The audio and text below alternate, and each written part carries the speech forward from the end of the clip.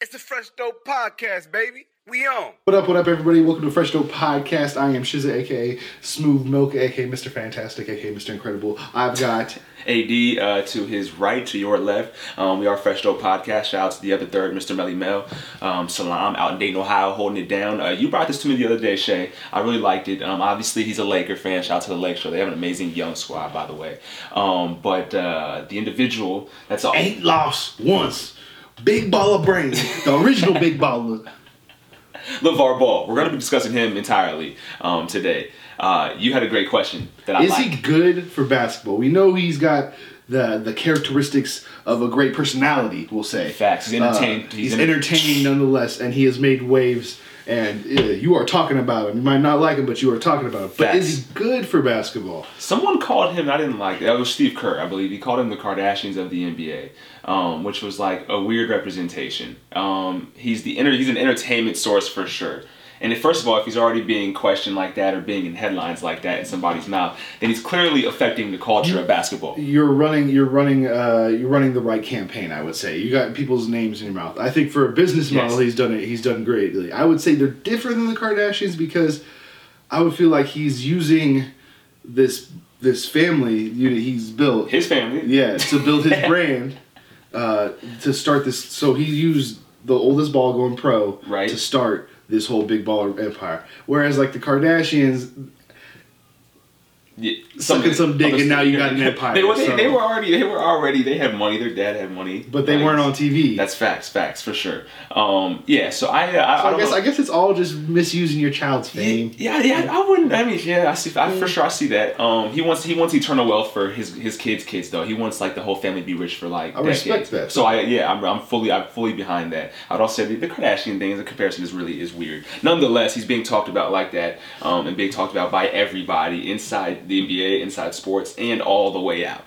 So I think he's doing his job. I think he's very criticized because he is boastful and he's outspoken, but I think he's also, this is a bigger vision. I believe he trademarked Big Baller Brand just back in 2016. So it's almost like he had this vision, and then once the perfect time happened, he's like, "Oh, it's time to go now," and he already had everything in place. That's what it seems like. The savings, the fundings. It's been, to me, how systematic it's rolled out. It was not by accident. Right. It was all by design. You can tell. Yeah. So he's probably talked about it, been about it for a while. Yes. If I had to guess, the Big Baller AAU team was probably the start. He probably really fashioned what his basketball culture is going to be. I would totally agree. And I'm going to answer this. I'm gonna be the first one to answer this question. No more coffee. That's bad for AD. I'm going to answer this question. I think he's good for basketball. I'll tell you why.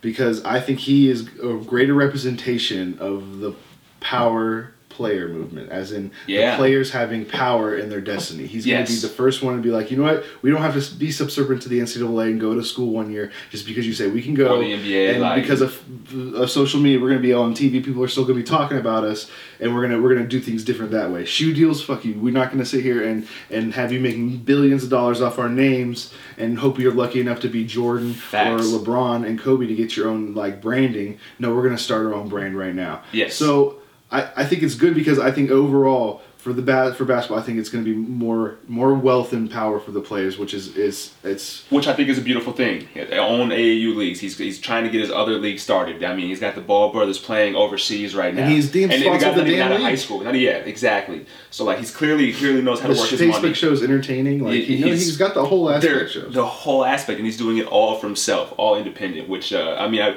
believe his manufacturer for the shoes was I forget where it was out of, but they were a $3.5 billion company that were supplying him, and he's making money off that. I think the shoes are crazy, $495, but also I think people said that you're charging these teams without the money something that they'll never afford. I don't know if they're the set demographic though. I really don't think it is, and it's all for who can get it. A product is worth whatever anybody's going to pay for it. Yes, facts. So facts. If you're going to charge $495 and people are going to pay $495, then guess what? Shoes are going to go for $495. Right. And I love how they're just going to be like, they're going to crucify him because his is just clearly outrageous. Yeah. When we're not going to sit here and ask like Jordan prices aren't outrageous in their own right. Agreed. And I would also assume that his outrageous prices, LeVar Ball's, I think they're also, more so than getting the money, I think they were a branding and marketing technique. As in they're so outrageous because you're like a $500 shoe, they better be worth $500. And you're going to talk about them before they even come out like they did. And it just increases the relevance of their brand. Like, he's smart. I think people saw it as an investment opportunity. It's like, I'm buying these shoes, but in turn I'm investing in somebody brand. who owns their own business. A black owned business, like, not mad at all. So, I mean, we know he's good for business. Facts. But what do you think? Is he good for basketball? Yes, for sure. I think you all got to have some outspoken people. Like, that's part of the game. Like, trash talking is part of the game. Like, making the game look clean is also, but like, just going hard body, going balls to the wall is necessary. And I also think in regards to if you got the personality and you got stuff to say and you want to make sure it's out there, let it be known. He knows what he's doing for sure. Like, so I think he's great for basketball. I mean, he's the most tweeted about person in his family, including beats his son who got drafted number 2, went to the NCAA finals, and is possibly a candidate for rookie of the year just off of tweets. Just off facts. But he beats him by 60,000. So yes. Shout out to SI for that little tweet tracker report we read up. ESPN. Or ESPN. Yes. No, sorry. No, we're good. But yeah, they had a tweet tracker from like the late 2016 all the way to present day about some of the outrageous things that he said. I also think what he's doing for international ball is big because I think international ball, the fact that he's brought attention to it, like, what if they don't go pro? Well, I think him branding, he'll probably move out of a smaller country, try to go to one of the bigger basketball countries. And I think because he's on Facebook, he's going to be I think we're going to get a bigger taste. People will always know basketball look like. Yes, and you won't even be able to put. Okay, I like that. I didn't see where you're going. My fault. Yeah. So like, you know what I mean? Like, so that okay, if they don't ever go pro, which is fine. In the NBA, I guarantee you he's going to make a spectacle of that international. And we don't ever hear about international players until they get drafted. Not that saying that, but like they be balling. That's going to build. That's building the brand. That's building basketball internationally. Facts. Yeah. So maybe for the NBA, other organizations like the NCAA, maybe LeVar. Actually, you know what? In the good of basketball, he probably is good for everything because he's changing the system. But he's bad for the establishment. Which I'm not mad at all. I'm not mad at all. At all. So I think he's amazing for basketball. I think I think people don't understand his ways. It's not for him to understand. And he's going to get it. And he wants eternal wealth for like decades and centuries in his family. So I get that as well. He's hustling. He's making it. Let us know what you think, though. All right, we want to know, is LeVar Ball good for basketball? The culture of basketball. I mean, we can't be the culture. We don't represent just the culture. The culture of basketball, everything from Dykeman to Rucker Park to West Coast courts to NBA to street ball to Rucker. I said that already. Even to like the Sprite Slams. Everything basketball culture, anything international, national wise. Is he good for it? Is he good for it? Hey, hit us down in the comments below. Hit us on FreshDopePodcast.com. Hit us on Fresh Dope Podcast on Facebook and IG. The Twitter's at FDope Podcast.